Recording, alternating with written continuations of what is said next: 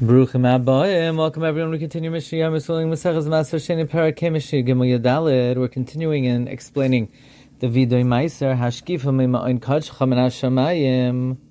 We end the video by saying, "Look down from your holy place, from Shamayim," meaning Asinu Mashigazartalenu. We fulfilled that which you decreed upon us. Afata Aseh Mashiftach You to Riban Sham, do for us what you promised us. Hashkifa Mima'in Kach Chaman Shamayim.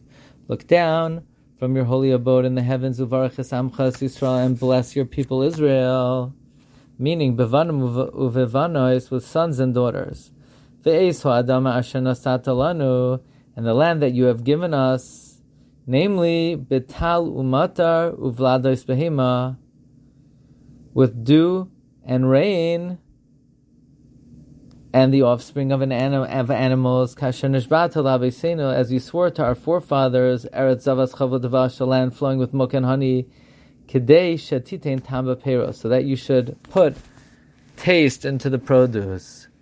Mishnah Yadalid Mikan Amru. From here we say, from the fact that you say, and the land that you have given us, from here we derive Yisrael Umamzer Misvadim, Yisrael Umamzerim, are allowed to recite the Vidoy, Avaloi Gerim, but not converts, V'lai Avadim, and not Meshachram, not freed slaves, She'en Lahem Chelek Ba'aretz, because they don't have a share in the land.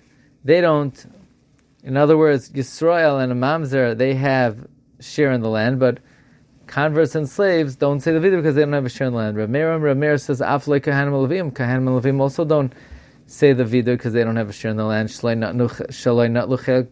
they don't take a share in Eretz Yisrael. So they can't say V'yisvadam asher nasata lanu.